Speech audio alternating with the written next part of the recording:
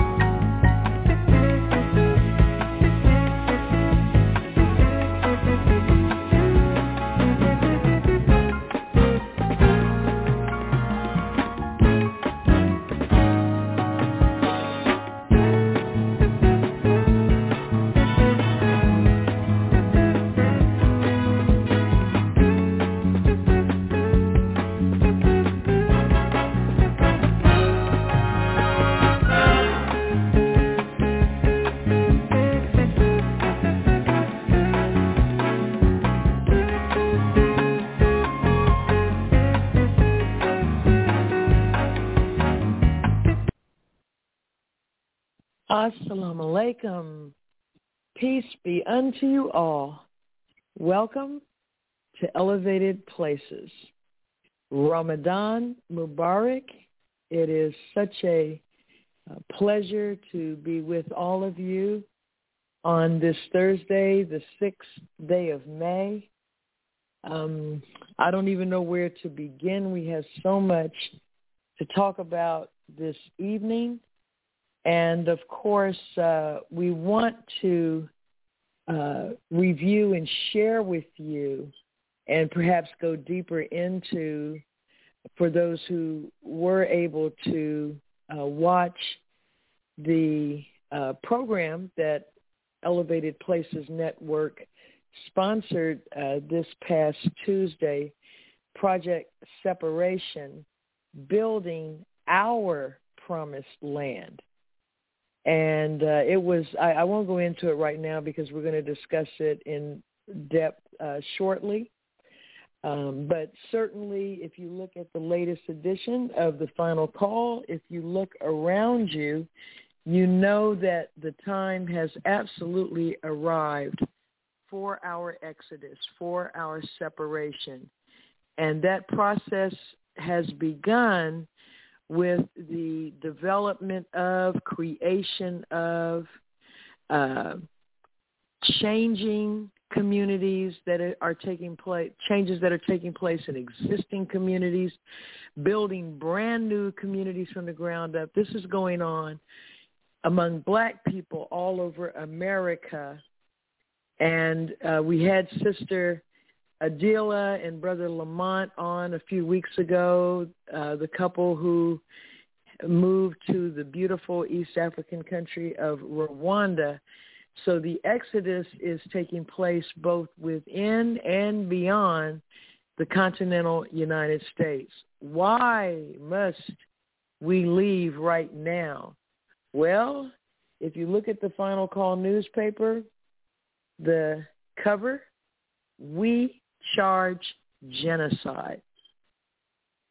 Major report by human rights investigators. We didn't need a major report, beloved, but there has been one issued. Condemns American policing that kills, oppresses, terrorizes, and violates the human rights of Black people. And this condition is one of the main motivating factors in our two sisters who were our special guests on Tuesday night that moved them to get a group of family members together, purchase 100 acres of land in South Georgia, and build a community on it. And now they have purchased an additional 400 acres and are working on building a city ultimately. But I'm just happy to be here as we come to the final days of Ramadan. I am so pleased to be with my co-host, Brother Terrence Muhammad, our executive producer, Sister Rona Muhammad, our legal contributor, Sister Attorney Pamela Muhammad, and all of you. And we've become a family here on Elevated Places. Those of you who join us, so loyal and so insightful, each and every Thursday night at 7 Central, 8 Eastern. Of course, our call-in number, and I think, my call-in number on my screen is actually covered up right now by something that popped up, and I should know that number from memory. Here it is, 563-999-3065, 563-999-3065. And, of course, those who log in do so at Elevated Place, at Blog Talk Radio, as we've been saying, Ramadan Fog, blogtalkradio.com/Elevated Places each and every Thursday night. And so with that, I'm going to turn the microphone over to my marvelous co-host, Brother Terrence Muhammad, to get us moving into tonight's program. Assalamu alaikum, Brother Terrence. Oh, goodness. We're really suffering here. His mic wasn't up there. There we go. Yes, sir. Ramadan Mubarak. Ramadan Kareem, number 24, day 24. We are in the midst. We're in it. We're coming down to the stretch. We are seeking refuge in Allah in these last 10 days, and we're striving and holding tight to the rope of Allah as we're getting our purification on. So it is a beautiful day. So we're blessed to be here. The last show of Ramadan, not the last show, but this will be the last show in this holy month of Ramadan. So we are blessed to have been on the air during these beautiful and blessed days of Ramadan with so much energy and so much zeal. So I'm just happy to be here. So we can move on because a lot is going to happen before next show. But we always want to remind everybody, and I have to say this, and it's funny when I say it all the time. Don't forget to hear the words of the Honorable Minister Louis Farrakhan in the Criterion, his address July 4th, 2020. July 4th, 2020. And I say that is because every day there's more and more that's coming out about this vaccination. There's more and more that's coming out about COVID-19. So you do not want to sleep on the divine instructions from the Honorable Minister Louis Farrakhan. And Dr. Ava, it's something that you said as we're going to talk about the show on Tuesday night, something that you said, it hit me. It really hit me because I was like, did Dr. Ava just say the time and what must be done from 2013? And I had to stop and pause and realize that was 8 years ago.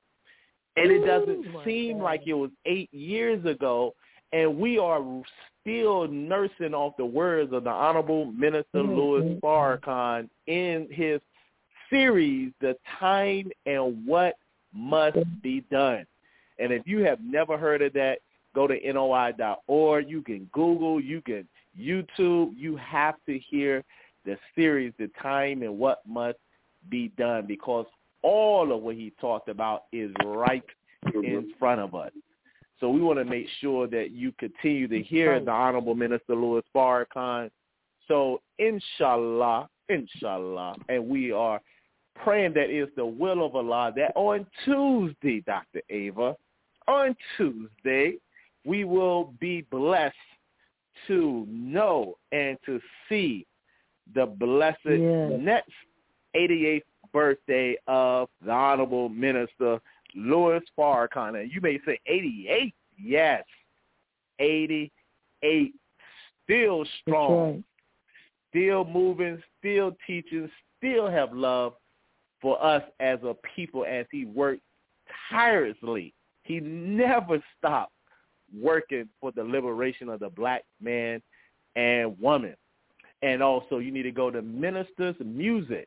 That's minister with an S, music.com. ministersmusic.com. Go and hear the music of the minister and be prepared for a special treat this Tuesday, a special treat of him playing the violin this Tuesday. Go to ministersmusic.com. And also, if you haven't been following the prayer line, the Ramadan prayer line, go to ramadanprayerline.com, because we know the minister always opens it up and close it out.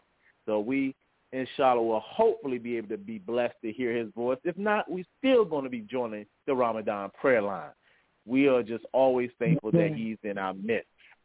So moving on, tomorrow night, our study group on NOI.org at 7:30. We'll make sure that you'll participate in this wonderful dialogue, self-improvement, the basis for community development.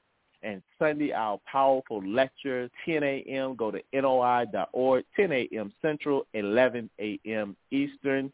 And back on Wednesday at 7:30 p.m., NOI.org at 7:30 p.m. And you can also join us for Juma prayer.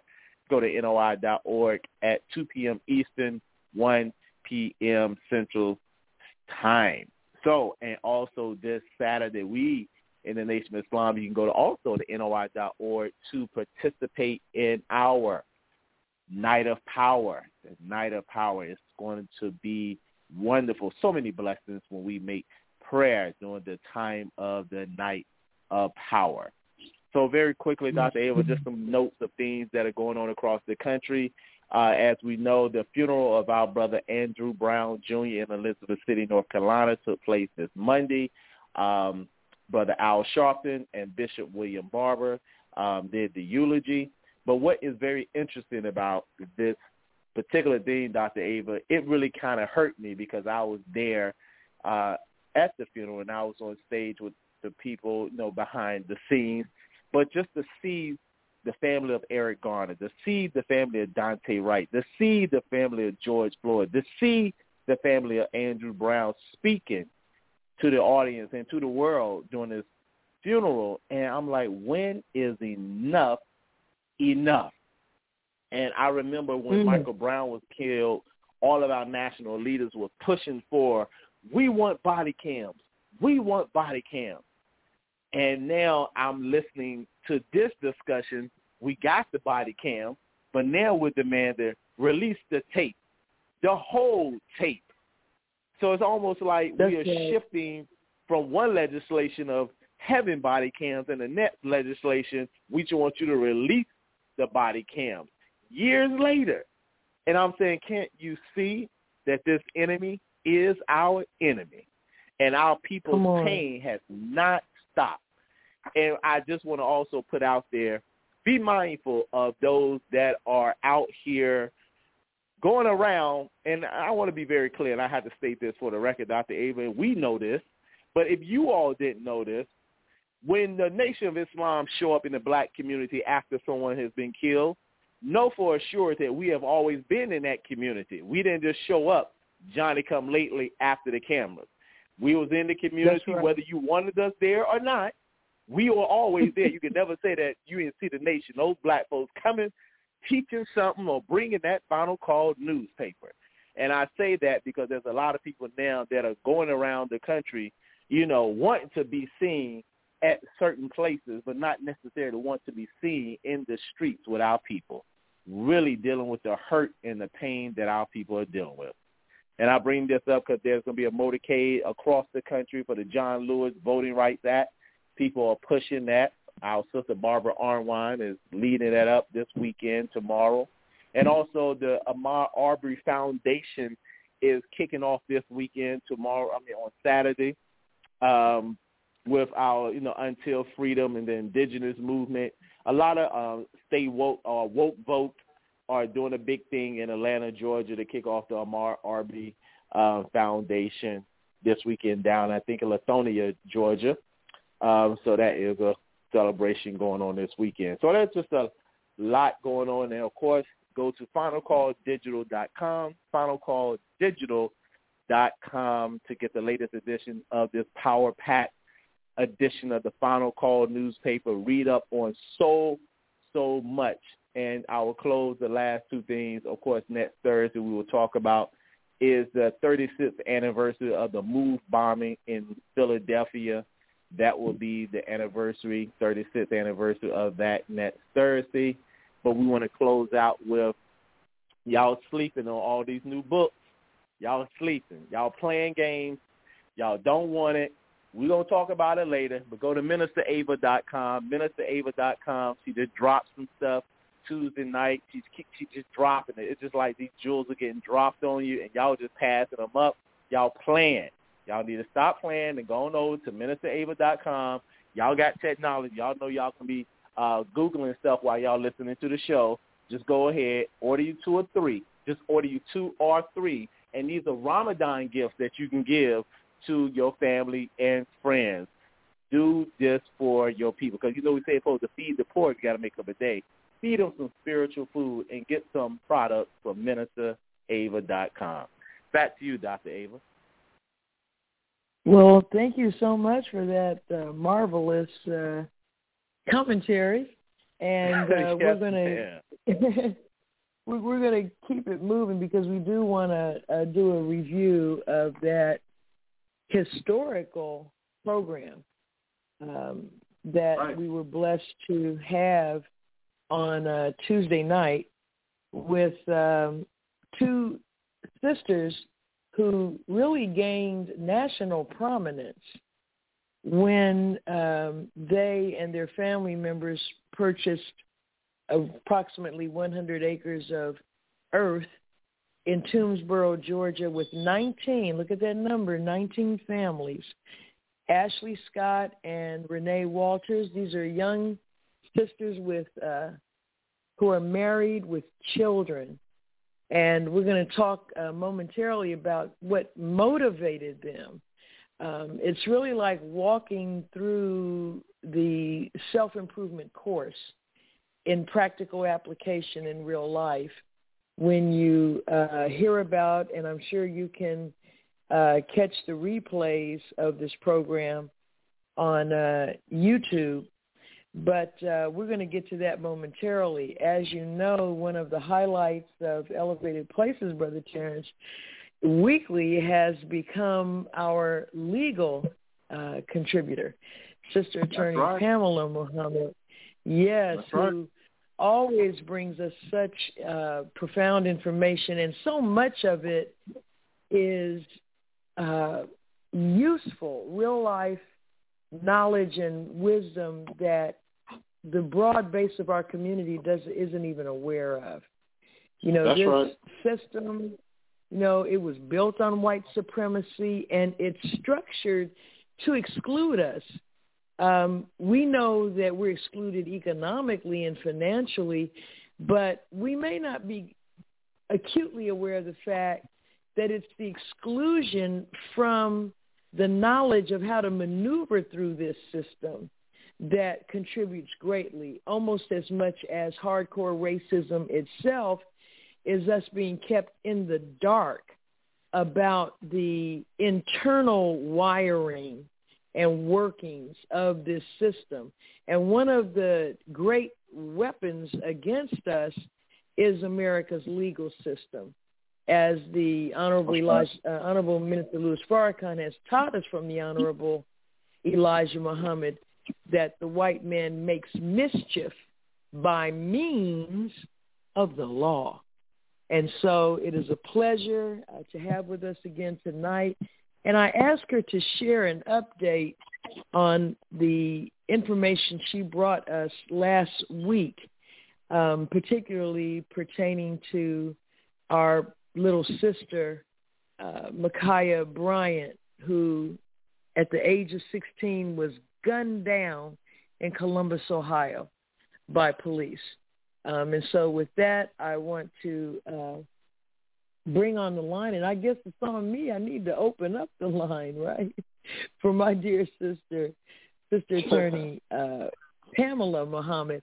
And I want to say this: coming soon, Elevated Places Network is going to host a legal roundtable that will be hosted by our sister and some of the brilliant legal minds in the Nation of Islam and in the broader black community to help us become more astute, to arm us with knowledge and information and analysis from a legal perspective. And so we will be keeping you posted on when the maiden voyage of that program will take place on Elevated Places Network. And so with no further ado, let me bring forth my sister.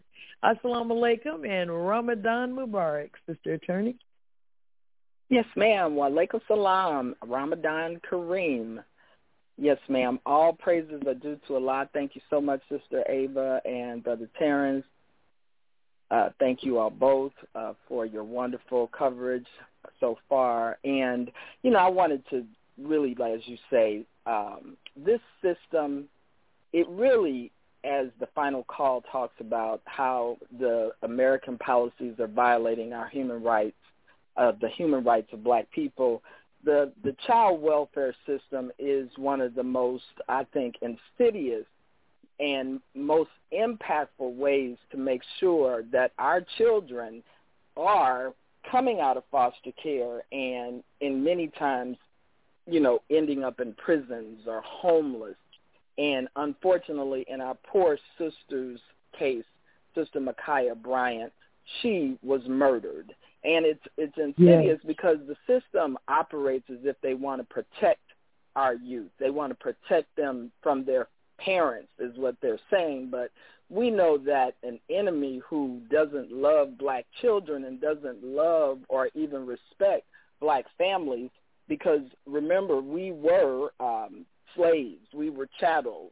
They think that our children belong to them and not to us. So there's a conflict of interest right at the beginning of this system.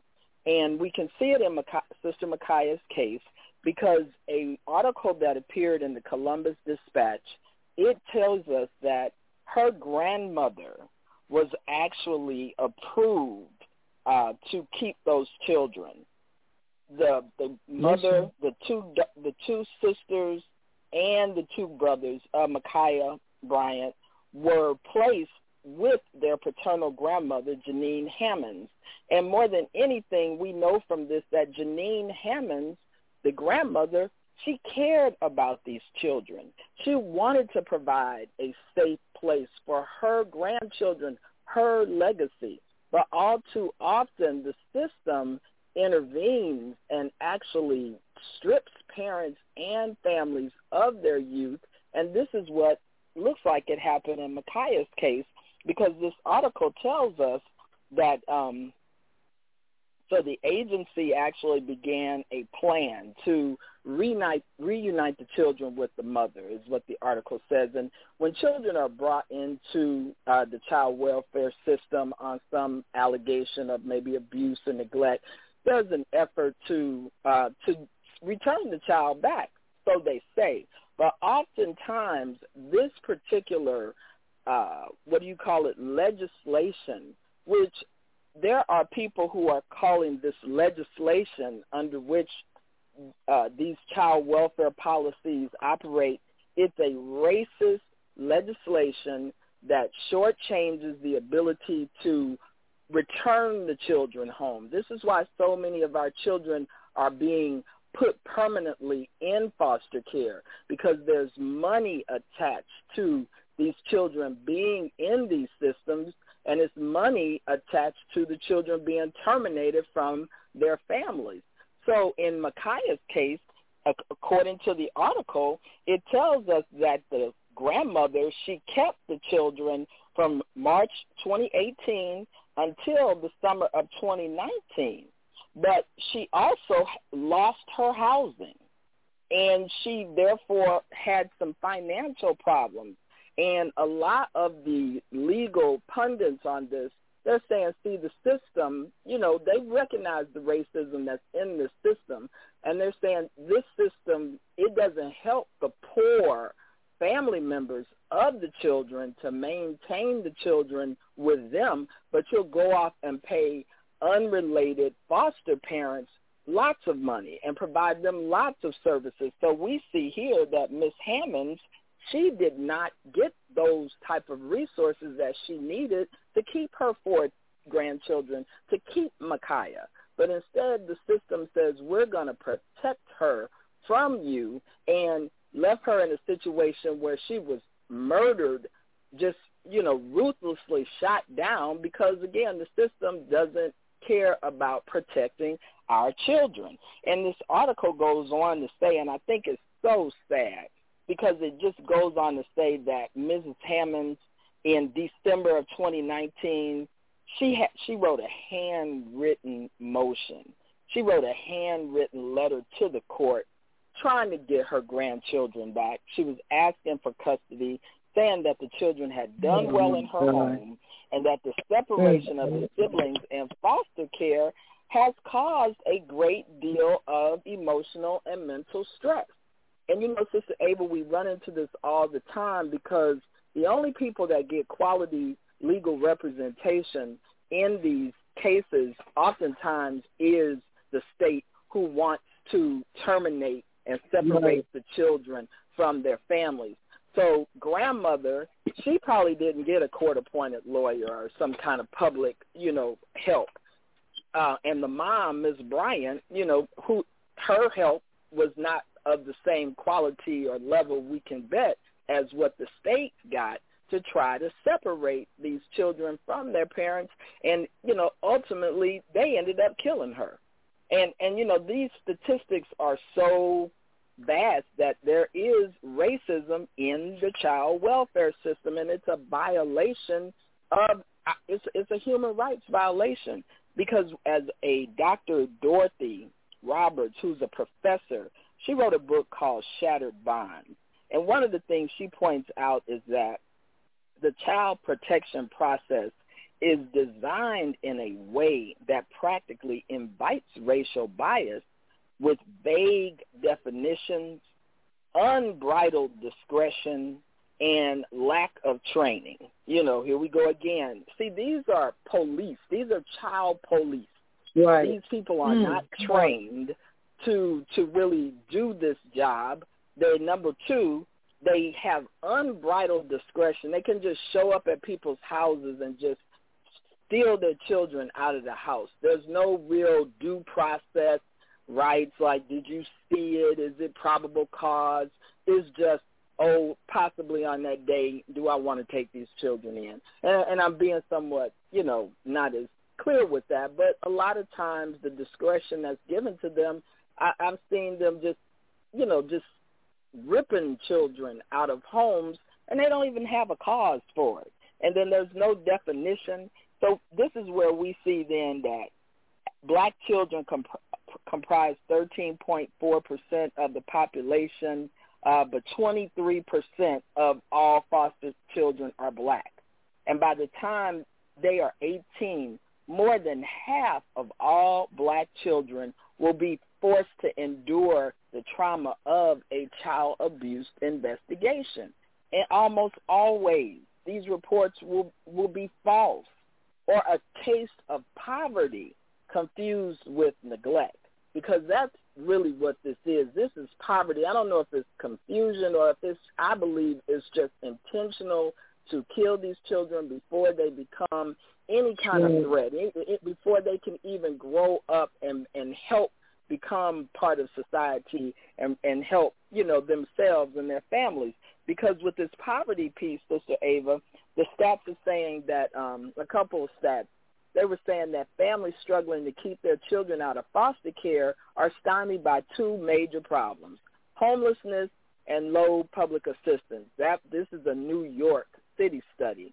And another study in New York City said lack of supervision cases in New York it found that in 52% of the cases, the services needed most was babysitting. So this is what people are being accused of, child abuse, and their children are being ripped from their arms for this type of poverty and this type of need, human need. And I think it's so interesting because in the Million Family March, the book that was put out, the report, and that talked about the different solutions that the minister put out. What that book is called, the actual the Black Agenda, the national agenda. Yes, the national agenda, right? Yes. Thank you, Brother Terrence. So in there, they talk about caregivers, and it's talked about how children are losing their parents to drugs and other things, and grandparents often are of great personal sacrifice. They're raising their children. They're raising their grandchildren. But the key is how, the system is circumventing that and not even legally representing the rights of grandparents in the courts. So this is a problem in and of itself. So again, with Mariah's case, I think it's important that we look at what went on behind Mariah's case, because just in closing, there's a law called the Adoption and Safe Families Act. And that was an act passed in 1997. And it's interesting because it's part of this whole welfare to work, lies that were told about our people, just this whole attack on black people, and Newt Gingrich and President Reagan and different people who were trying to pass that false narrative about black women trying to get benefits. And so Newt Gingrich, he actually said that the children needed to be put in orphanages. And so what we're seeing now, I think, as the architecture of this system, some consultant told them, well, don't throw in the word adoption, and it looks like you're trying to help them. But really what's happening is that the children are being taken through this law, and they are being put in quote-unquote orphanages, where they're being, forced to live in not the best situations. Like they said, more children are coming into care than who are really getting adopted. They're not adopting these children. And so, again, we could talk about how the foster care mother's home needed to be, it should have been actually supervised, because, and it should have been, the licensing should have been proper, as these articles are bringing out. But I think, like our sister, and I'm just going to close on this, talking about the prior incidents that were actually called to that home where Ma'Khia was murdered. They had actually called 911. Her little sister had, and she said, we got grown girls over here trying to fight us, trying to stab us.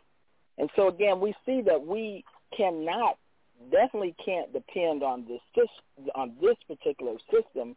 And as Ma'Khia's lawyer said, she's calling for a federal investigation of the entire system, because Ms. Martin, she is demanding on the family's behalf for an investigation by the U.S. Department of Health and Human Services into the foster care system.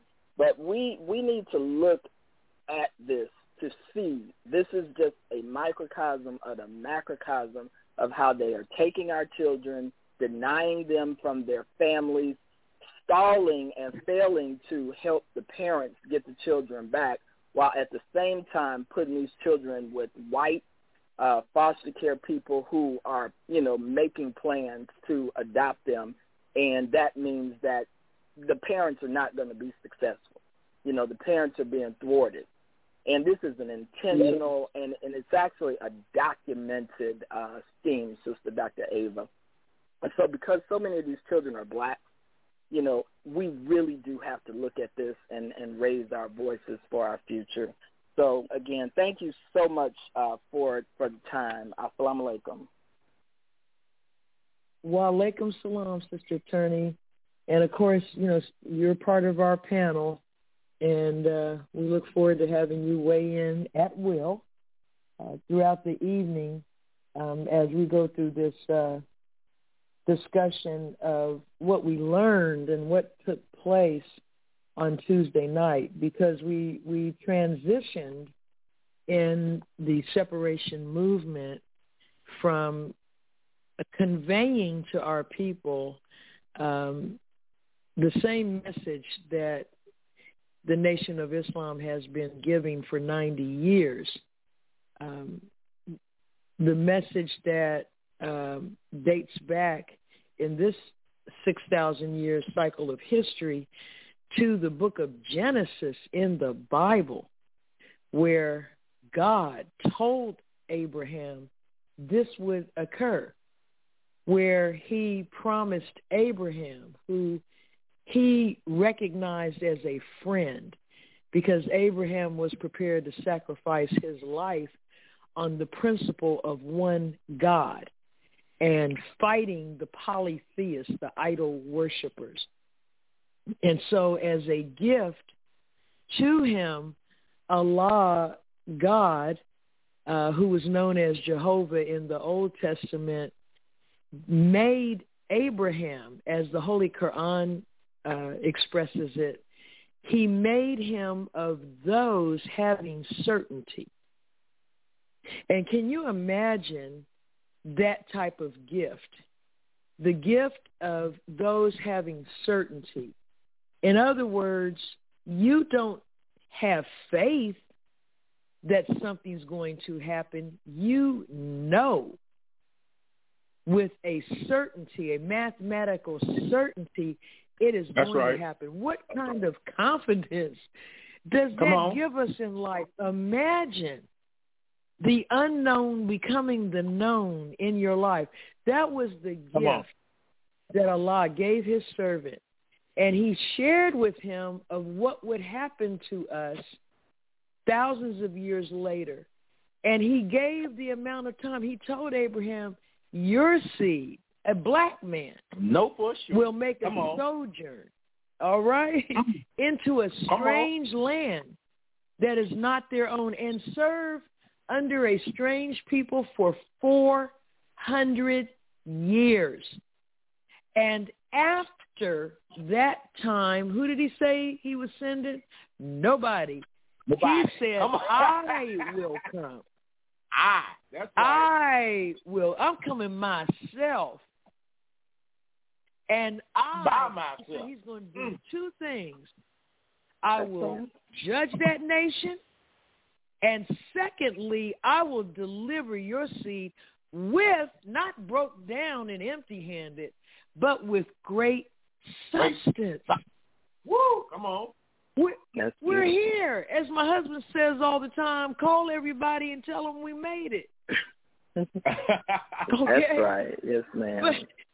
But in their anger and rage, the descendants of our captors are doing everything inhumanly possible to take us out and to turn us out, so that even if we're alive, we will behave with such savagery and ignorance that we would be unacceptable to our beloved God. And we're here to say that ain't going to happen, okay?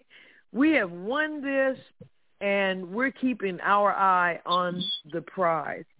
And so on Tuesday night, Elevated Places was blessed to host our first of a series of special presentations, and that was entitled, again, Project Separation, Building Our, not the Promised Land, but Brother Cartier named it Our Promised Land. And so we rolled with that title because it's a perfect description, right? And our sisters, Renee and Ashley, who led this, and I just want to say in opening the discussion, because the program was moderated by our young brother who is a police officer and who is gaining widespread recognition in our faith community and beyond, because he is, at the age of 27, he's got he has a wife, first of all, and 4 sons, and he is a police officer who we would say is a peace officer, because he is an example of what happens when order is kept by an FOI.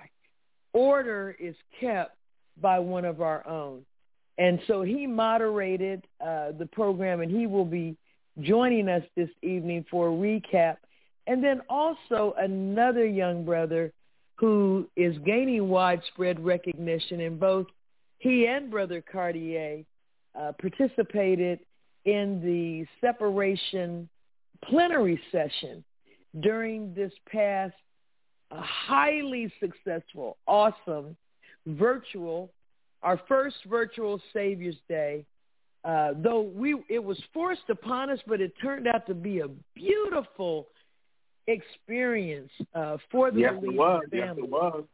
Wasn't it awesome, Brother Terrence? Awesome. And so our brother, Michael J.H. Muhammad, and Brother Michael is third. I can't say it enough. I'm going to say it every time he comes on, as well as his beautiful and brilliant sister, Anissa, and that whole entire family. You know, he's third generation Nation of Islam Muslim, Nation of Islam Muslim, under the teachings of the Honorable Elijah Muhammad. And so he's going to be joining this discussion tonight, Brother Michael J.H. Muhammad. Let me say welcome, Brother Michael. You did a wonderful job, as you always do, serving on our panel on this past Tuesday. So we're going to ask you, too, to be part of sharing it. Yes, sir, forever and ever. And, you know, I think one of the things, if I could just start out with what stayed with me about Sister Renee and Sister Ashley in their journey to initially acquire 100 acres, and their family, close family members, 19 families building homes on that land, and now owning 502 acres, and now beginning to build what will ultimately evolve into an entire city. But what I loved was the motivation behind all of it. You know, we're taught in the course Self-Improvement, the basis for community development, that desire feeds the will. And the will is your power. That's the power with which Allah created the heavens and the earth. The power with which he created himself was his will. Conscious and deliberate action. That's what the will is. Conscious and deliberate action. And so that is the power behind the throne of God. And it's the power in each and every one of us. Our ability to take an idea and make it a reality. And the minister said that's the ultimate high. Not drugs, not crack, not weed, not alcohol, not a roller coaster ride. But the greatest high is when you or I can form an idea in our brain and bring that idea into reality. And so this is what Project Separation has pivoted to. We're bringing in front of you. We did it Savior's Day. We did it Tuesday, and we're going to keep doing it. We're going to keep not talking about the ideology, the theology, but we're showing you regular brothers and sisters like us. We're not hedge fund managers. with $100 million or $1 billion that we earned on a laptop playing the numbers game on Wall Street, gambling on Wall Street. We're everyday people. But these two black women, and I think Brother Terrence talked about Ahmaud Arbery earlier in the introduction. It was his lynching, because, yes, he was lynched in Brunswick, Georgia. It was his lynching, and then the murder of George Floyd and all of the things going on, really going back to Trayvon Martin. All of the unrest among our people that existed as a result of us being subjected to the terrorizing and torture murders of our people, young, old, male, female, and babies, one after the other. No accountability, let alone justice. Half of these cases, we couldn't even get the people, the killers, fired from their job. That's right. You hear me? Yeah. That's couldn't right. get them fired from a job. Period. They went back to work. Come on. They got opened up, what do you call that, funding when you... Paid leave.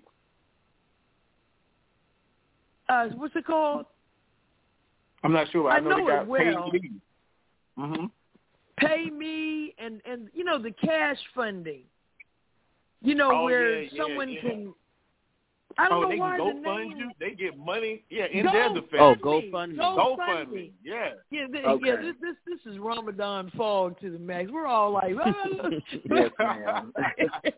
but yes, these cops, they'll open up a GoFundMe page. They actually benefit financially from murdering our people. They get the far right wing. They are congratulating them. You should have killed that nigga. That's right. Thank you for doing That's it. right. I mean, this is what we've been having to live with. And so these two sisters, they said, listen, we're married to black men. Sister Renee said, my husband is a black man. Come on. My son is a black man, a boy, a child, black child. Come on. And I remember you said recently, Brother Terrence, on Facebook, you didn't know where your son was for a couple of hours. That's right. And in this environment, it sends you off the deep end. When my husband goes out, because when he comes home from work, we don't go out. Even pre-COVID, we didn't go out in the streets and just go out. Yes, ma'am. Most of the time, if we went out to dinner, it was because Minister Farrakhan is hosting a dinner at the National House, or a few believers, or if we're in another city on a speaking engagement and we go to a restaurant with the believers or go to a home of one of the believers. But we're not people that hang out. And so when one of us doesn't follow the rhythm of what we've grown to expect, we're on the phone. Where are you? You okay? What's going on? And I know my husband. You know, and I know if somebody, if he gets in a confrontation with some police, I know it's going to be on and popping. He just doesn't have it in him to just say, okay, let me go home and let me put it, yes, sir. It's not happening. Okay? No. And so I am sick and tired of living like that. And I got daughters, and I'm still nervous for them because Breonna Taylor was a young sister in her bed at home. So this isn't about running the street. I feel bad. I can't remember his name. The young brother, the 26-year-old accountant in Dallas, where the white female police officer who some neighbors said was really enamored with him. Right. And just broke into his house and shot him to death. So we don't have a safe haven. It's not about when you step outside your door, because you don't have to get up out your bed. They'll come into your house and shoot you to death in your bed. And That's right. This is what drove these sisters to say, listen, we're gonna get a piece of earth and build homes and look out for each other. And that is, and see, for those of you who say, well, the nation should be doing it, or we talk about they are the nation. Go the ahead. nation Go of ahead. Islam is 40 to 60 million black people in America who are the descendants of slaves. That's right. And Minister Farrakhan is the leader of all of us. Come on. We have two categories, registered and unregistered. Period. That's it. And so the 90 years of teaching, starting with the coming of Master Fard Muhammad, God in person, through his risen Christ, his exalted Christ, the Honorable Elijah Muhammad, through their messenger Messiah, Minister Louis Farrakhan, this has been the cry in the land. And we have had black leaders, male and female, who have sacrificed themselves throughout all this time. You've had your precursors.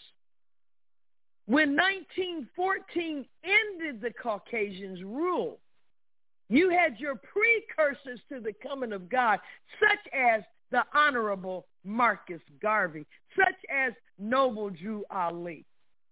That's right. To make the way. So our minds have been worked on for generations now. And it is in the DNA of our young people to be free, justified, and equal. And they're not accepting anything less. That's right. And so now we're on the move. And there are clusters of these communities cropping up. And you have brothers and sisters that are registered in the nation, brothers and sisters that are not registered in the nation. Just like all white people, they're not in the U.S. military, all of them. Most of them aren't. Most white people in this country could not pass a 6th grade test on the U.S. Constitution. They can't name the 9 justices on the Supreme Court. But they're going to tell you, I'm an American. And they will stand up for their country.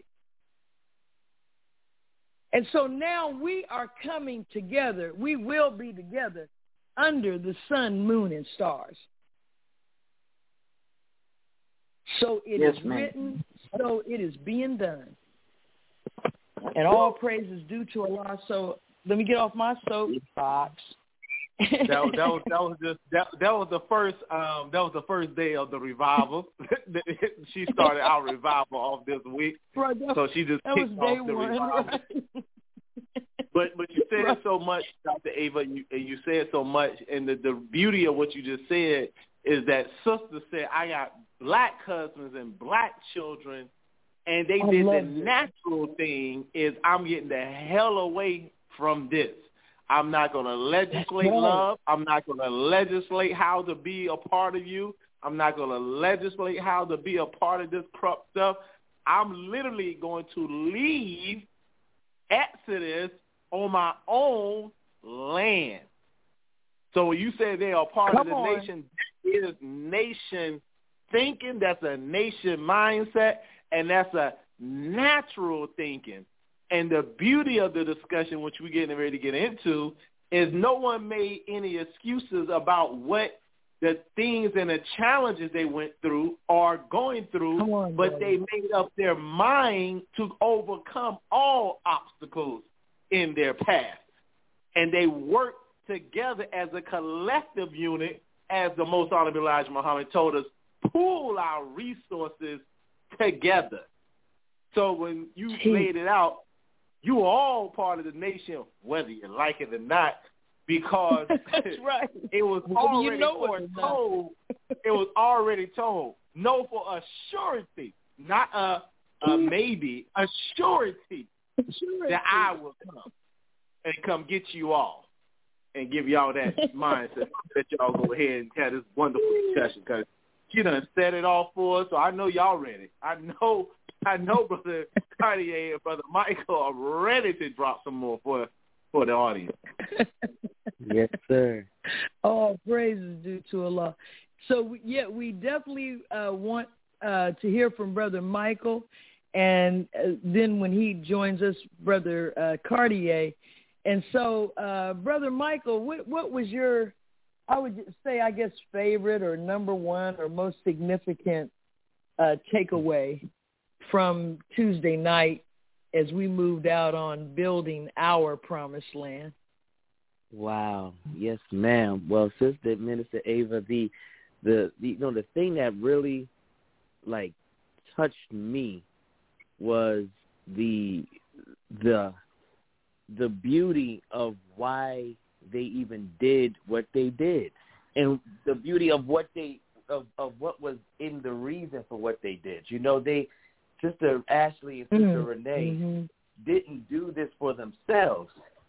They didn't go out and say, we can find some land and maybe get a couple of our family members and just do this for ourselves and keep this for ourselves. They went into this with the mindset of, we're going to do this for the whole, and we're going to continue to do this for the whole. And now we got a community. You know what? Let's take this further. Let's now go ahead and make our own little city. And I said, wow, just look at how, like you said, Minister Ava, there is the registered and then there's the unregistered. But all of us are part of the same nation of peace that's being guided in this time by the Honorable Minister Louis Farrakhan. And I said, wow, just look at the connection between the family and how it all fits within the teachings of the Most Honorable Elijah Muhammad. So that really touched me, and that was so deep to me to know that the minister's teaching is all over the world, and whether some know it or not, it's everywhere. The light of him is all over the place. So yes, ma'am, I love that day Tuesday. I'm still thinking about it. And did you hear how much Sister Ashley talked about Allah and really her philosophy is Nation of Islam. She talked about wanting, why are we using our resources for the enemy? Why are we doing that? So to your point, that's what matters. Yes. That's what matters. Yes, ma'am. It was just so beautiful to see. And see, you've always, since I first heard you, you've talked about how, and you bear witness in what you and Sister Nikwa and your family do, and you've experienced it. And if the rest of us think about the fact that if you think back over anything that you had reservations about, but then you decided to go ahead and maybe see how it went. And if it was successful, it moved you to go further. Yes. And that's what the separation process is. We have to help our people come out of this fear, because the word separation, it suggests, in the way it's used in conversation, it suggests this sharp, instant break. And they are so wrapped up in white America, after 400 years, that even with all we're suffering, like the Honorable Elijah Muhammad said, we're so immersed in white people in their world, we actually think they're advanced. Ain't that when true? in truth, they're backward. They're backward. And so in our naivete, we think that if we leave them, we're not going to enjoy. Now think about this. We're not going to have the essentials or the amenities of life, and we don't even know what amenities are living under them. Wow. What it would really be to live in a heavenly existence. We're not experiencing that.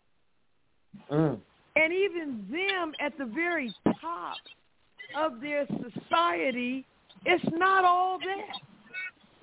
It That's just right. looks like it. I remember my friend, Brother Minister Rodney Muhammad, who's over the Delaware Valley. He has a lecture where he quotes the song from Miles Davis, Compared to What? You know, a lot of black people think, oh, we live in good. And he said, compared to what? Yeah, we're living good compared to being in a slave ship. See, what is your standard? That's right. Yes, for success and happiness? Wow. And our standard is anything that's not being held in a cage. Wow. So Master Fard Muhammad had to come and break that mentality up. Yes. Sit yourself in heaven at once. And that's what they did. That's what they did. You know, we're not. I'm not going to be. You know, she said in her mind, I'm not going to have my son a grown man, and we're still doing this.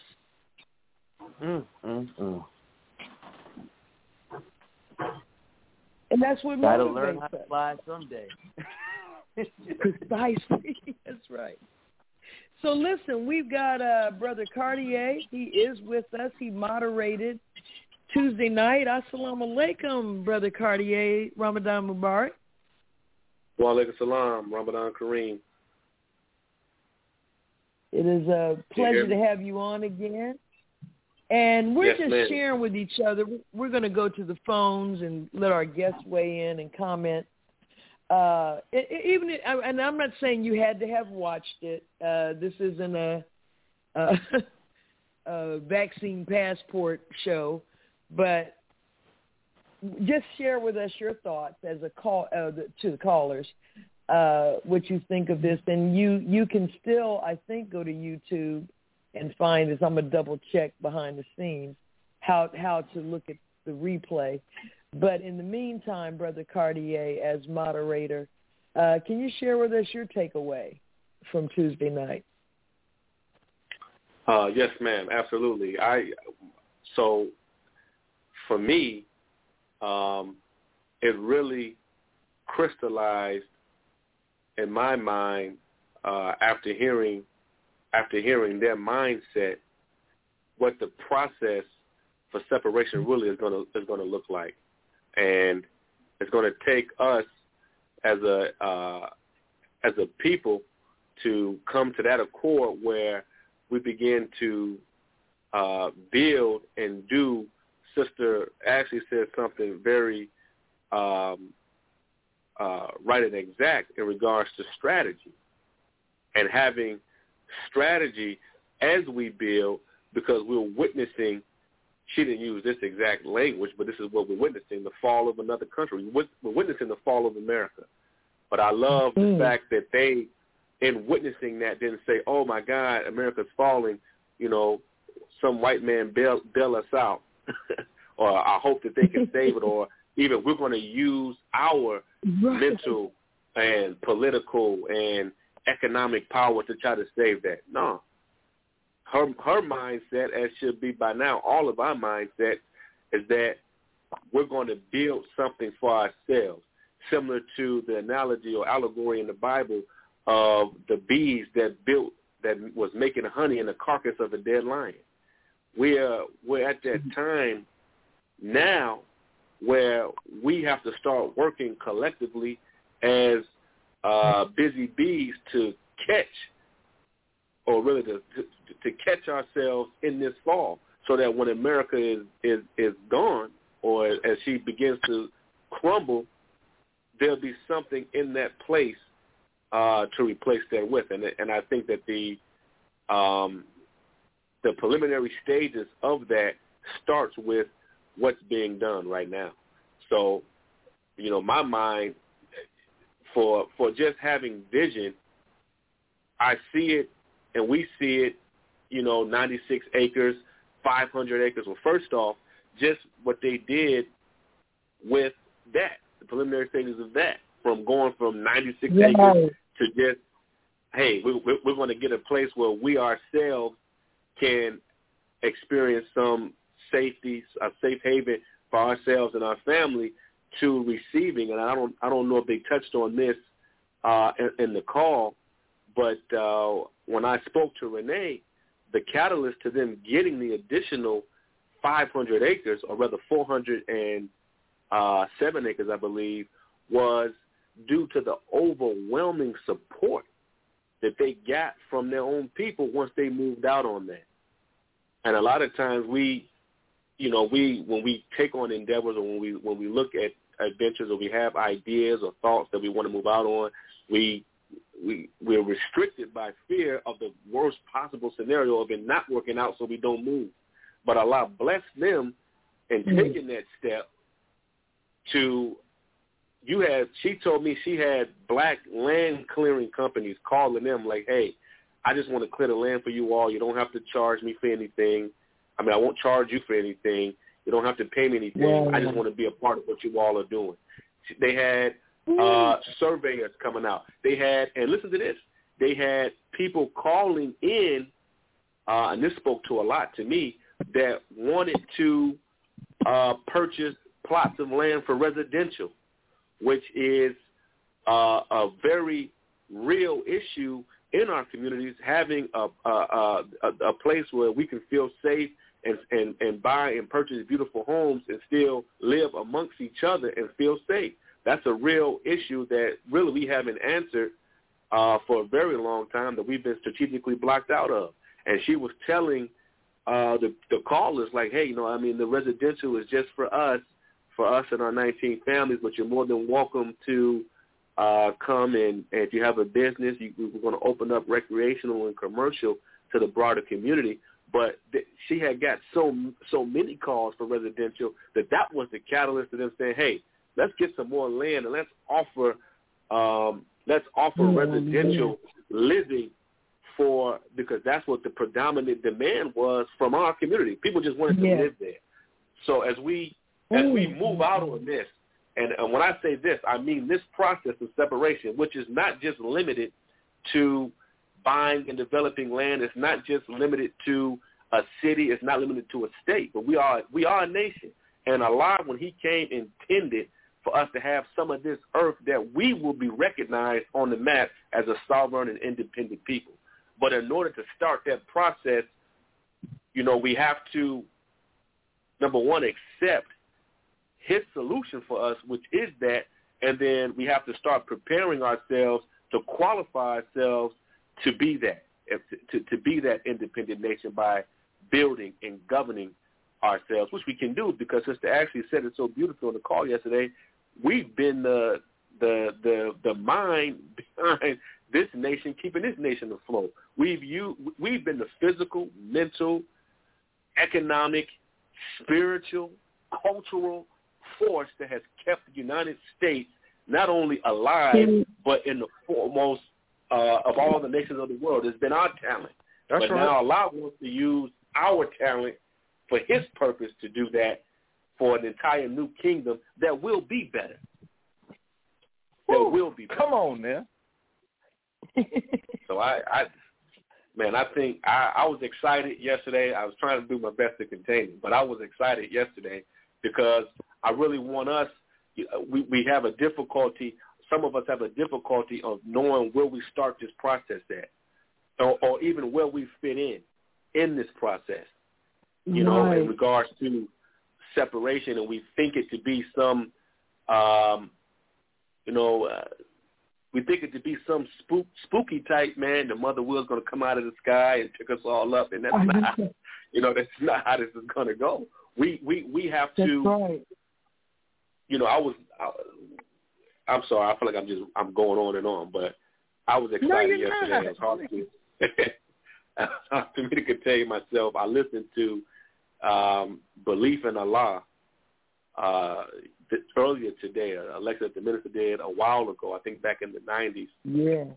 Yes, he did. But he talked about vision, man. He talked about vision and the importance of having vision and the importance of having your own vision, or better, having Allah's vision and working, not just having the idea, sitting on the idea, but it's belief coupled with works that concretizes or that actualizes what you can see. And Allah has come and has given us a vision for ourselves as a nation of people of what we should be working towards, that he will assist us in working towards. So we are in harmony with his sight, his vision. We can't help but be successful in this day. We just can't help but be successful. So I mean, I already know. Yes, ma'am. And to your point, see, these sisters, they, if you want to love your black husband or love your black wife or your black children, and you want them to be safe, your desire is now aligned with Allah's desire. That's what he wants. He wants us to be safe. And he wants us, because he wants us out of the way, among other things. He has targeted, remember, I will judge that nation, which they shall serve. And you just mentioned the mother plane. The white folks asked the Honorable Elijah Muhammad, this plane, when will this plane you keep talking about go into action? His response was, when you make a move on us.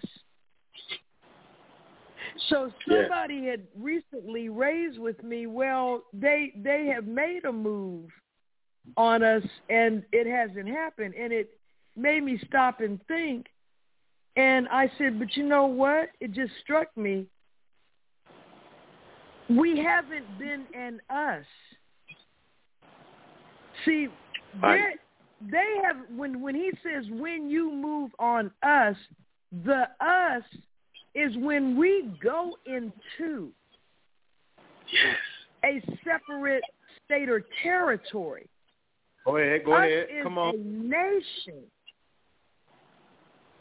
Because remember, he said to the Honorable Minister Louis Farrakhan, through you I will get all my people, not all of the people, all of my people.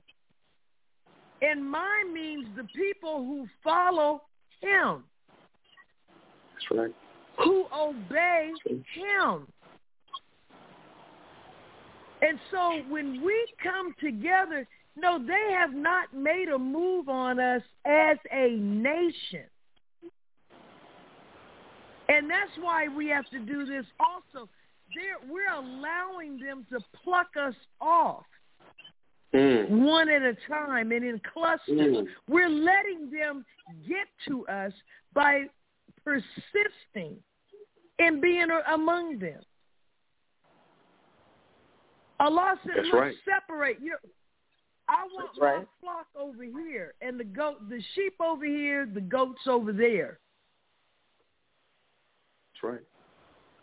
He wants a clear target. That's right. Can I just say, but to that you're point, the hostage, and they tell the hostage, what do they tell the hostage? Move. You have to participate in your liberation. At least pull away so I can get a shot at him. That's Come right. on. That's it. Which is why he works so hard to keep you with him. Don't cover him. Let me get a, at least duck your head. Let me get a hit. Move. So we have been guilty of not helping in our own liberation, our own freedom. That's right. And how can we be gods if we don't exert force and power? And if we won't do it to get to our promised land, then we'll be the same Negroes in the promised land that we were over here before we had knowledge of self. That's right. I to that point, Sister Ava, that I was reading the other day. Me and my children, we watched it's a movie about the Ten Commandments. Joseph, it's called Joseph, like a little cartoon on Netflix. We watched it, but after watching it, it made me go back and read it, and it hit me that exactly what you were saying is written in the scripture. That as Moses taught not only the children of Israel, but as he warned Pharaoh, the more he warned, that's in the Quran, the more he warned them and the more he taught, the more Pharaoh came down harder on the children. But it wasn't until the children of Israel accepted Allah's solution for them and decided that they were going to leave, and then when Pharaoh went after them, then after they were obedient, the wheel came down, or rather the floods came down, and it drowned them. But it was predicated on them believing and accepting Moses and his solution. And then once they had accepted that and then moved out on that, Allah didn't allow it. He went into action. But as long as we stood back and said, man, Moses, would you be quiet? Man, you making Pharaoh come down? We already making bricks. And now we got to make them out of straw because you won't keep your mouth shut. But it wasn't until we said, you know what, okay, Moses, we accept. We'll go with you.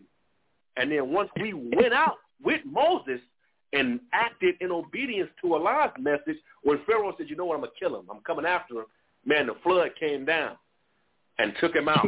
So it's the same thing today, man. As we move out on this project, the enemy's coming.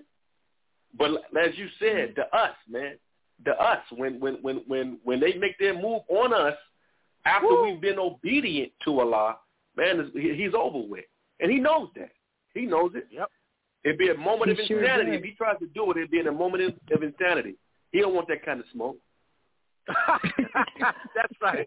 Say it again. He don't want that smoke. Pardon the expression. He don't want that kind of smoke.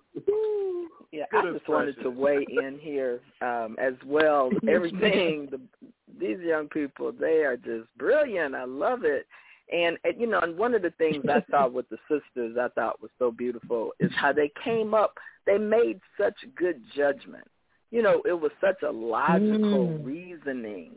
The solution that they came at, it was like a natural solution. And I know, us not being able to think, that was one of the things the former slave masters really tried to take from black people, is the ability to think as to what's in your best interest. So just in going back to this, how they're killing our children, how they're removing our children, well, that governor of Ohio, he was one of the people, DeWine, he's one of the people that was a part of this racist policy to remove children and terminate parental rights. And then you have Clinton now coming in as this new administration, and she's offering solutions to help the children. She's going to help the mothers who have to work. They want to offer solutions on that. So, we've got to look at good judgment like, no, these solutions are not going to work for us. These are the solutions that are killing us. So we do have to use better judgment. And that's what I loved with those sisters. They were like, well, we looked at this and we said, let's do the best thing for our own future, and this is what we had to do. So I love seeing that. Yes, yeah, that's an excellent observation. So we're going to go to the phones to our callers, and we have we're going to start with Brother Kareem. Wait a minute. I had a note from, I'm sorry, we're going to go to him next. But there was a person that specifically, Brother Rahman, wanted to comment on Tuesday night. Specifically, I Assalamu alaikum, Ramadan Mubarak. Ramadan Kareem, wa salam. Yes, sir. How are you? Yes, sir. Oh, I'm good. Yes, in studying with Project Separation and reading your book on separation, and after listening to a lecture by Brother Abdul Malik Saeed Muhammad, when he said that the Nation of Islam would come under attack, that would leave only 4 or 5 mosques open, I took that to Allah, and the idea that came to mind, and I hope that if it's correct, then it's from Allah. If it's incorrect, then it's from my own imagination. But for Project Separation, 10,000 believing families should migrate into Arkansas, and 10,000 believing families should migrate into Georgia.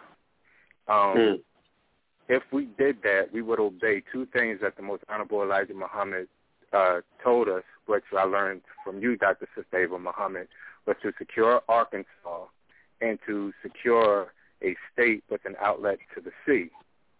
Now, Project Separation is us going into these 2 areas and separating our people from Satan as a model of what life will be like once we back these devils up off of us.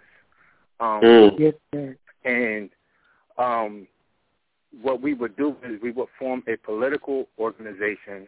I have a name, and a community association.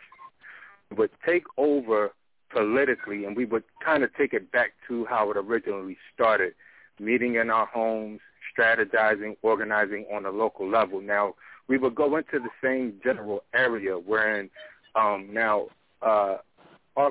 Georgia is a little bit simpler to understand. So it seems like most black people are south of Atlanta.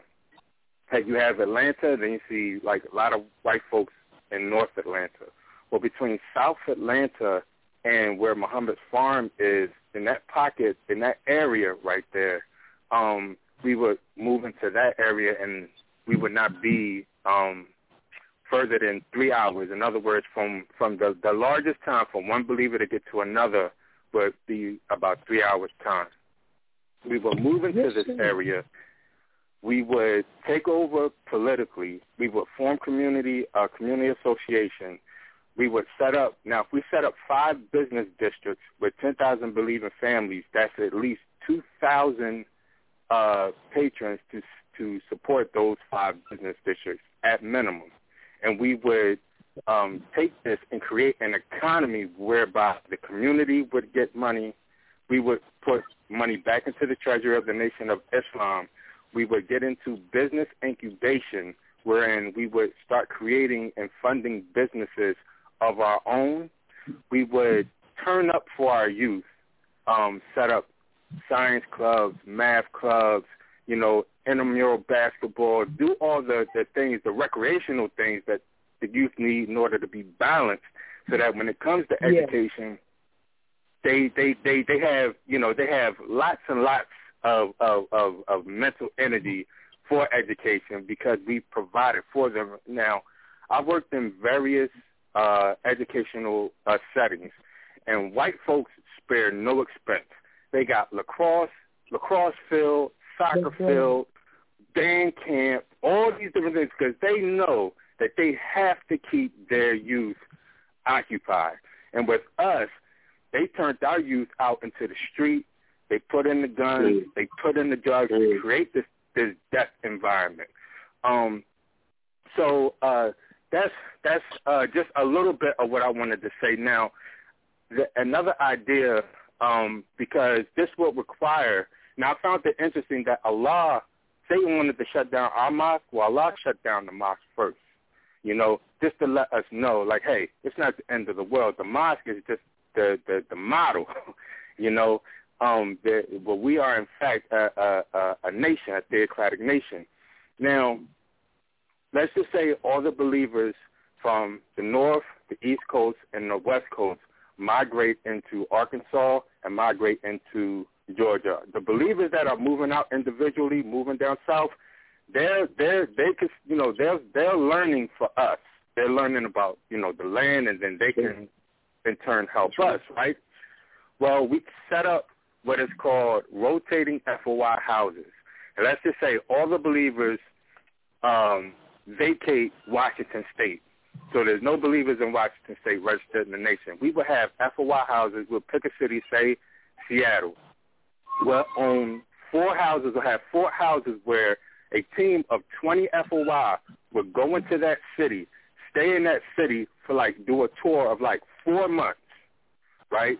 They hit that city hard. One house would be the chief house where it would be the mosque and receive the final calls. Those FOI would hit that city for 4 months, and then after 4 months, they can either rotate back to the base in Georgia, rotate back to the base in Arkansas, or they could go on to the next city. So we would have these rotating FOI houses all over the country, and the message would be, come into Georgia with us. Come into Arkansas with us. We're building. And what we would do is that from Arkansas, we would move eastward. And from Georgia, we would move westward. And if we did that, we would actually form a border. So once we get Georgia straightened out, once we get Arkansas straightened out, we don't have to control the whole state. We just have to control the area where we're at. And then we move out our control from the center on out. And if we have 10,000 FOI in that area, then we will be able to challenge the police activity. We would and we would challenge it also from a political standpoint. So that's what I wanted to say. Well, thank you, Brother Rock. That was a lot. You had to get it out. We thank you for that. That was wonderful ideas. What's brother's name? Brother, my name is Brother Rahman. And if you don't mind, Brother Rahman, I wrote your number down because we really want you to be part of our Project Separation team. Awesome, yes. Because you have an aptitude for thinking logistically.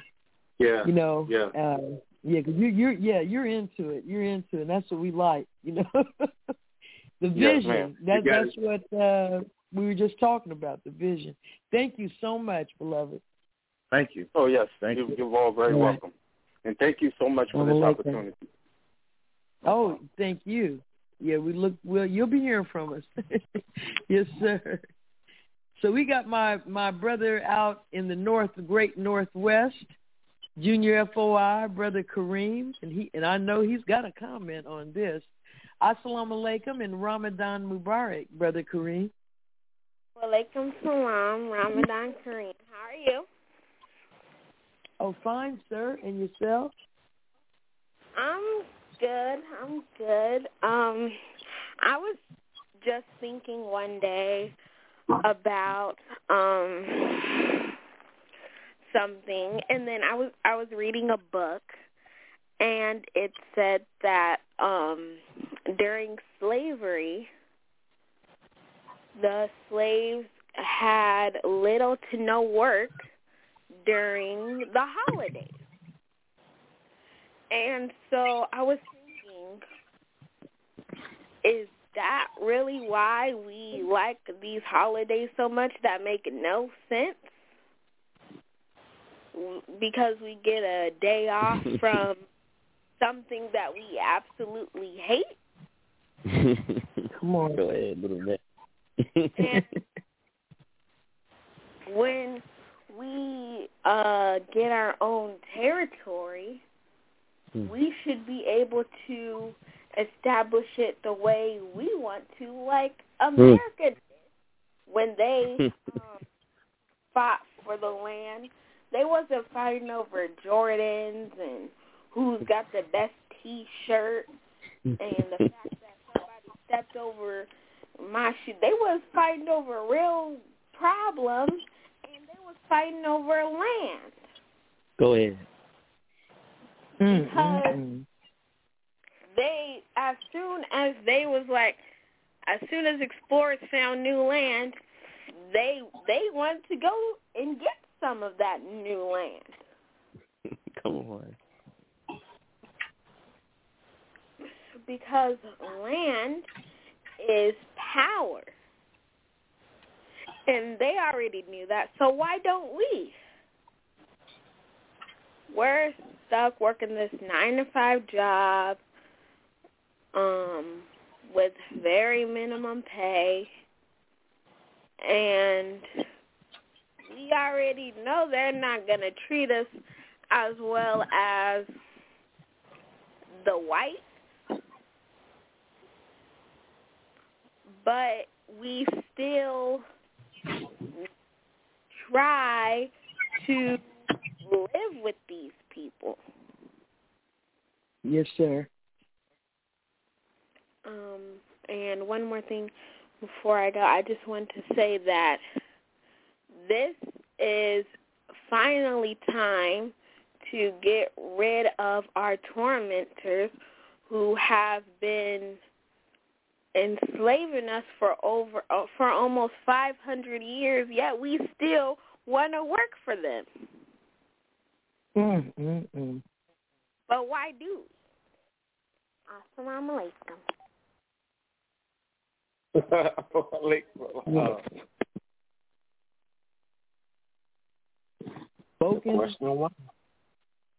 Spoken with that advanced intelligence and strength we finally have produced. Praise be to Allah. Praise be to Allah. Just pure logic. We're pushing up on 500 years. Oh my God. Who can accuse us of not putting the time in and giving thorough consideration? Totally disagreeable to live with. This is our final determination from the Honorable Elijah Muhammad, who is right and exact. So this show is moving fast, this program. We're going to go to our most famous two callers. First is Sister Ula. Yes, look, ma'am. Walaikum salam. I was afraid you couldn't hear me because sometimes my phone goes in and out. But all praise to Allah for the young brother. I wanted to share this with him. I read the book by the Honorable Elijah Muhammad and Minister Farrakhan about the police. He was sent to the black policeman. Are you aware of that book, sir? Yes, can sir. You hear me? Yes, ma'am. I believe you. Policing the black community. Yes, sir. That book. I read that book. Yes, ma'am. Absolutely. And I think every black policeman, I wish I could put one in his hands because it teaches about being fair with our people and not being abusive to our people. It touches every aspect, even family life and the stress and them not getting the funds that they should receive and having to work two jobs as a result of not having that. And that builds stress. But Sister Ava, I just wanted to say this. I can thank Allah who came in the person of Master Farah Muhammad from leaving a community where we used to go 30 days without any sugar. No sweets at all. Yes, we would, a group of us would do these kind of things. And as I went my 4th or 5th day without any sweets, I thought about that, and I wanted to share that with the believers because the sugar is a carcinogen. It's a cancer-causing food that I read on a post that Minister Farrakhan had spoken to someone that worked at Kellogg's, a researcher, and stated that. And I'm praying to Allah that all the believers just let all sugar go, because in a book, and then I'm going to cut it short, in a book by Kevin Trudeau, Natural Cures, he showed where all 8 of the sugars on the market, there was something wrong with them. So thank you all for letting me share. I pray Allah, we get up in the morning and pray for the Nation of Islam. Assalamu alaikum. Wa alaikum salam. Yeah, excellent call. Thank you, Sister Ula. And in the coming weeks, I want to have a discussion about my ebook that I released this past Tuesday. because part of this, an important critical part of our exodus is coming into alignment with the dietary regimen of the Honorable Elijah Muhammad. And my book, which is called Life in the New Millennium, How We Will Think and Eat, is now on my webpage, ministerava.com. And also you can watch Tuesday's program on ministerava.com. But the book is based on a lecture series that I did back in 1998 that in turn is based on a beautiful revelation that we were given from Allah through the Honorable Minister Louis Farrakhan regarding diet.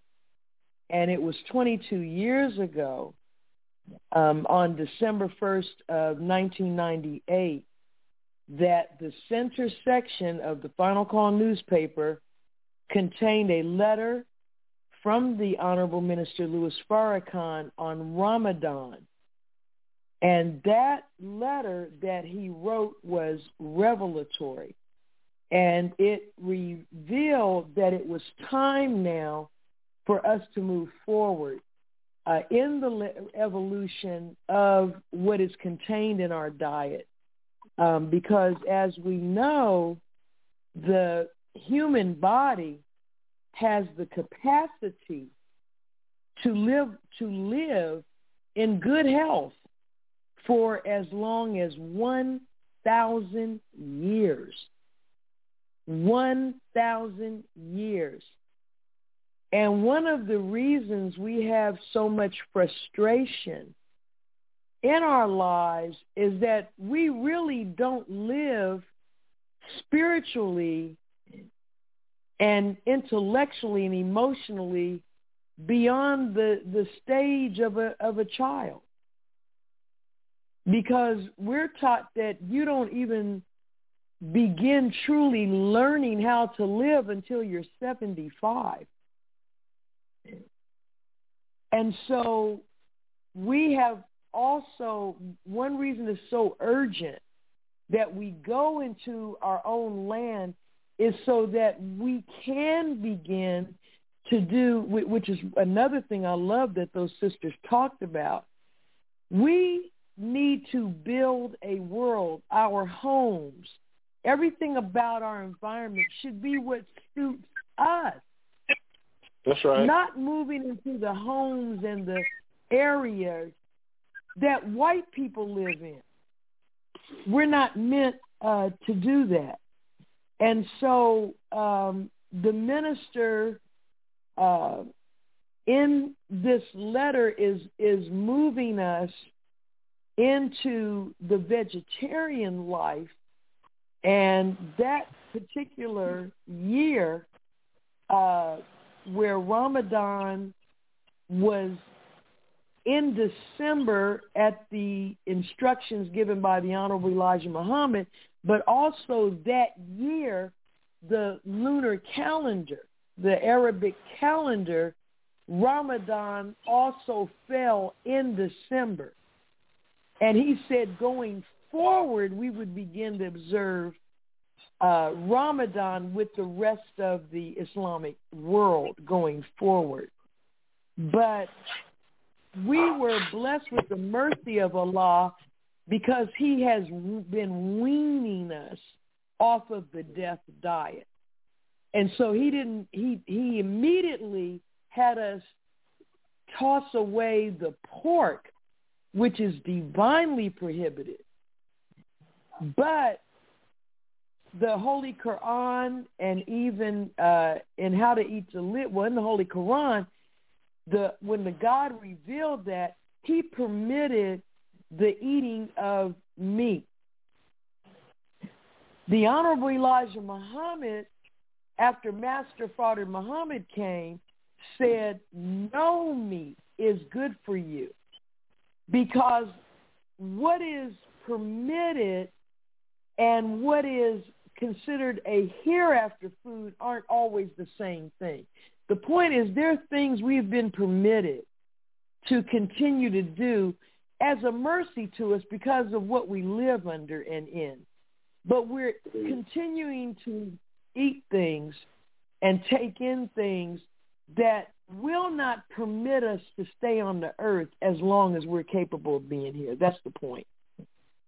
And along with the physical food, which critically important, is our thoughts. So we have to not only eat differently, we're going to have to think differently. But we can't even begin to really do that until we eliminate the presence and intrusion of God's enemy in and among us. So that book is called Life in the New Millennium, How We Were Thinking, and you can get that in the ebook on ministerhaven.com. So that sounds like a lecture for next week. Praise be to Allah. It sounds like a good topic for next week. I'm just saying, right after Ramadan, keep the spirit going. Keep our diet right yes, and our thinking right after Ramadan. Yes, sir. And you said it right. We have to, I loved how the imam came on and gave us and also talked to the study group Friday night and came on this program and really laid out the phases of Ramadan and the way he aligned it with the course, self-improvement, the basis for community development, because this holy month always allows us that reset button. Because like he said, in that first week, you're really going through self-examination because we eat heedlessly. That's the word he used, which is a Quranic word you see a lot, being heedless. Like we don't pay attention to what we're doing, okay? And like you said, that first week, you might put your hand in a bowl of potato chips or candy, and then you say, oh, my God, it's Ramadan, okay? Come on. So it gives you that ability to stop and think. And so by the time we get where we are now towards the end, we're in the rhythm of it. And the mind is much more clear, even though we do have that little fogginess. And that's because of really where we live. We live in an environment that is opposed to what's right. And that's why the Muslims who follow the Honorable Elijah Muhammad, we're the real Muslims, okay? Because when you go over there and visit the Middle East and Africa and stuff, they at least have an environment that is prone and supports Ramadan, supports the daily prayers. We're fighting in the synagogue of Satan and still at least making a strong effort to practice Islam. So don't think we haven't been shown mercy because of that. But anyway, let me get off the soapbox again. We're running out of time. Let me get to Brother Darrell. Assalamu alaikum, Brother Darrell. Ramadan Mubarak. Wa alaikum salam. Ramadan Kareem. Right quick. It's a blessing to be in the nation of Islam. Everything you, Brother Terrence, and our brother is talking about touches right into the Quran, how they can live, and what our sisters and them buying the land. They doing exactly what the messenger said. So by them doing that and we all come together, we already have land. And like Brother said, and I'm so glad that he spoke to Honorable Elijah Muhammad, which I'm listening to the Theology of Time now.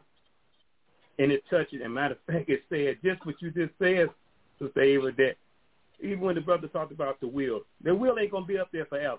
The Honorable Elijah Muhammad is getting us prepared to separate so we can get out of the way, like you said, so we get a shot at the head of this real enemy. And once he said, I cannot wear this mighty crown without no land, so that will ain't going to be up there forever.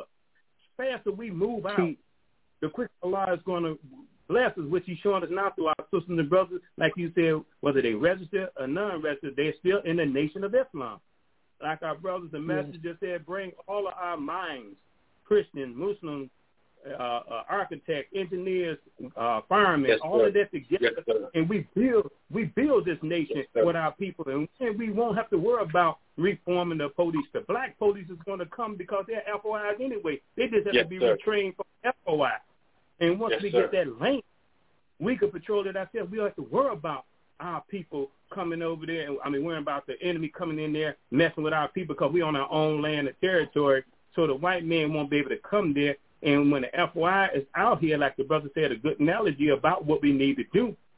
Honorable Elijah Muhammad, the minister, said, when that time comes, it's coming quick. When we say leave, talking to the white folks, leave. So we're going to get everything that the brother's talking about. He said don't take nothing, but if we are now taking a step towards what the sisters in the Nation of Islam get ready to do, we won't have to ever worry about, and then the beauty, and I'm going to get off of it right quick. When the sister said about Uganda, I'm ready to put money in over there. My family, we're ready to put money into where the sisters and them buying land. But what we have to understand, I don't want to be waking up like, and it's going to be up under the teachers regardless, because the message said nobody could go without him being the head. So we won't have to worry about him selling no pork. We won't have to worry about no alcohol. We won't have to worry about, like the sister said over in Uganda, they could jog at night. We have it all right here in America, too. So I'm fired up. But this thing is beautiful. We get off on and get busy. And one more thing, like you said about they talking about our children getting taken from the family, that won't happen no more either because Hillary talking about bringing our people. No, we don't need you because if you taking our children from us and you still letting them get killed, and we got our own children with us, we don't have to worry about that. We'll take care of our own. Assalamu alaikum. That's right. We finish our Ramadan. I love you all. Stay safe. All right. You too, beloved. You too. Beautiful. Beautiful call. Yes, sir. Okay, we have, we got a lot of people here.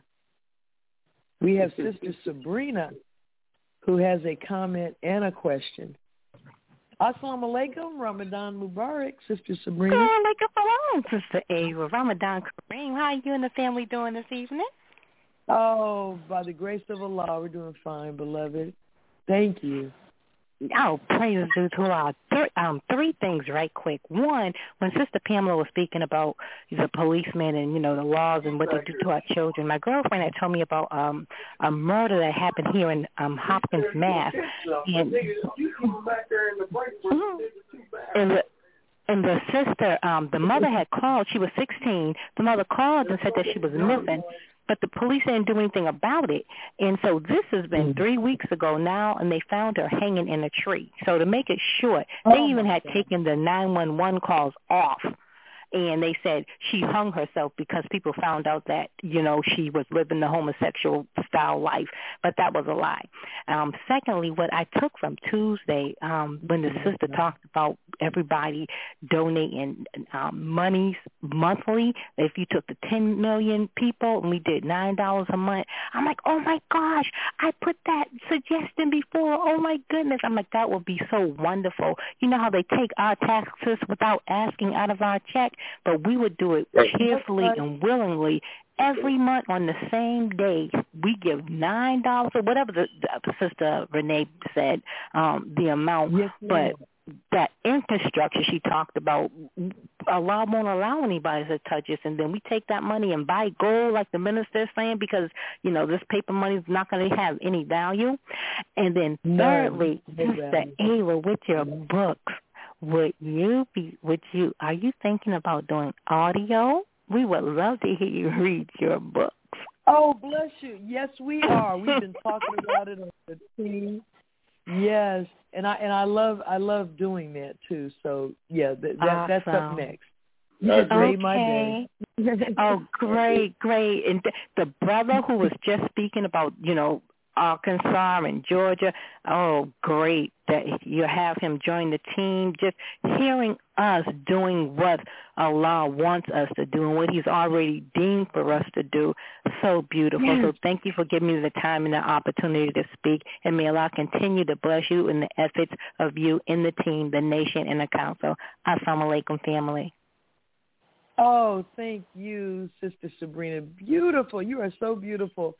And you know, I am so saddened to hear about this young sister, and see this is exactly what we're talking about, beloved. They're plucking us off one by one, twos and threes. That's right.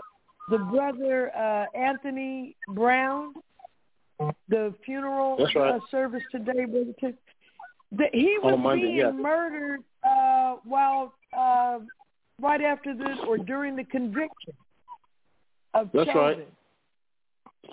See, and how slaves looked at that conviction as, oh, things might turn around. We can't be held hostage by the fear of the slave mind either. You know, Minister Farrakhan has been out here for too long, and we have not done right by him. You know, we have allowed him to be maligned and vilified. And I'm not talking now about the open enemy. I'm talking about the enemy in the black community. And we need to sit them down. And the only way we're going to do that is to move out on what Minister Farrakhan is teaching us. We have witnessed up close and personal that he is not only divinely guided, he is divine. Yeah. Allah has chosen him to be a mouthpiece for him in real time. He's not a prophet. He's a God. He exerts force and power. That's because he alone, nobody else stood up to this enemy even before these vaccines were deployed. Back July 4th, 2020, it was Minister Farrakhan who went toe-to-toe, not with these little poor yahoos that are in the woods, but the big Satan. He went the Bill Gates of the world, the Alan Dershowitzes, the Anthony Fauci's. Anthony Fauci's a water boy for Big Pharma. He went toe-to-toe with them and told them, we will not take your vaccine. It is death. That's right. That's right. And if you try to make us, if you try to force us, it will be a declaration of war on all of us. No ordinary person would do that. And if we obey him and refrain from letting them jab us with this vaccine, because I'm telling you, you let them put that product that's in that mRNA, there's no coming back from that. You can't detox from that because this is biotechnology. This is a code. This is a program that is being implanted in you, and you have no idea. Many of these scientists are saying it'll be a year to 18 months before the effects of this thing truly begin to manifest. The almost 4,000 people that have died from these vaccines, that's because they had really sensitive systems, and the overreaction of the immune system that it creates in anybody that takes it, in them it was fatal. But trust and believe, that was the tip of the iceberg. The minister said it in July. In December, it was deployed. And by January, it was killing people. So this ain't no prophet.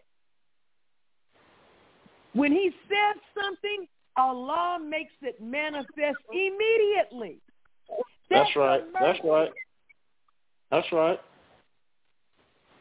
And so knowing what happened, how could we not do what he says when he says it, how he says it, and where he says it? That's right. Because these people are trying to make us unacceptable to the God by injecting something in us that will make us other than ourselves.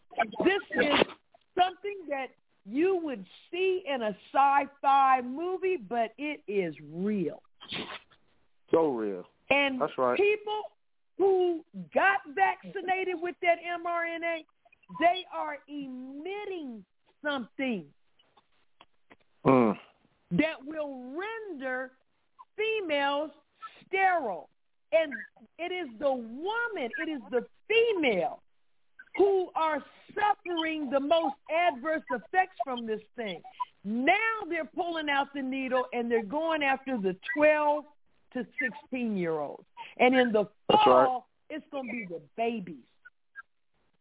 And as far as we know, they could be doing it now. That's right. That's right. This is why we can't let our infants be seen or touched by them. You're better off having your baby in your backyard. Our grandmothers, great-grandmothers, ancestors were out picking cotton the day of the baby's birth, had the baby, and kept on picking cotton. This is the type of survival strength. And the minister said it when he spoke to the Black Leadership Conference. He said, we are in survival mode because we are under attack. Because if we don't survive this, then everything is pointless.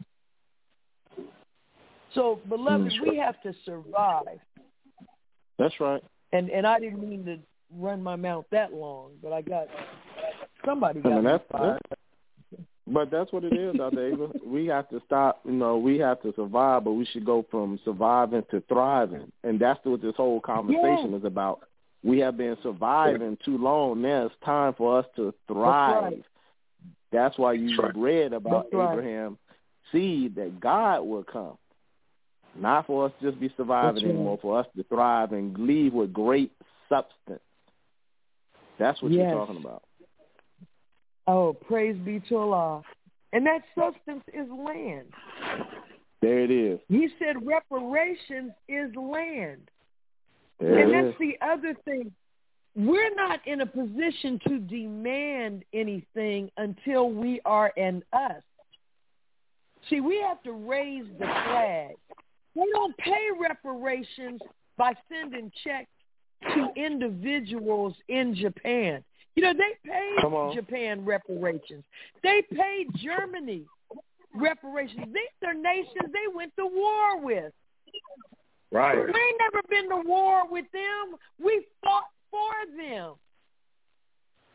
But they can't even bring themselves to apologize to us.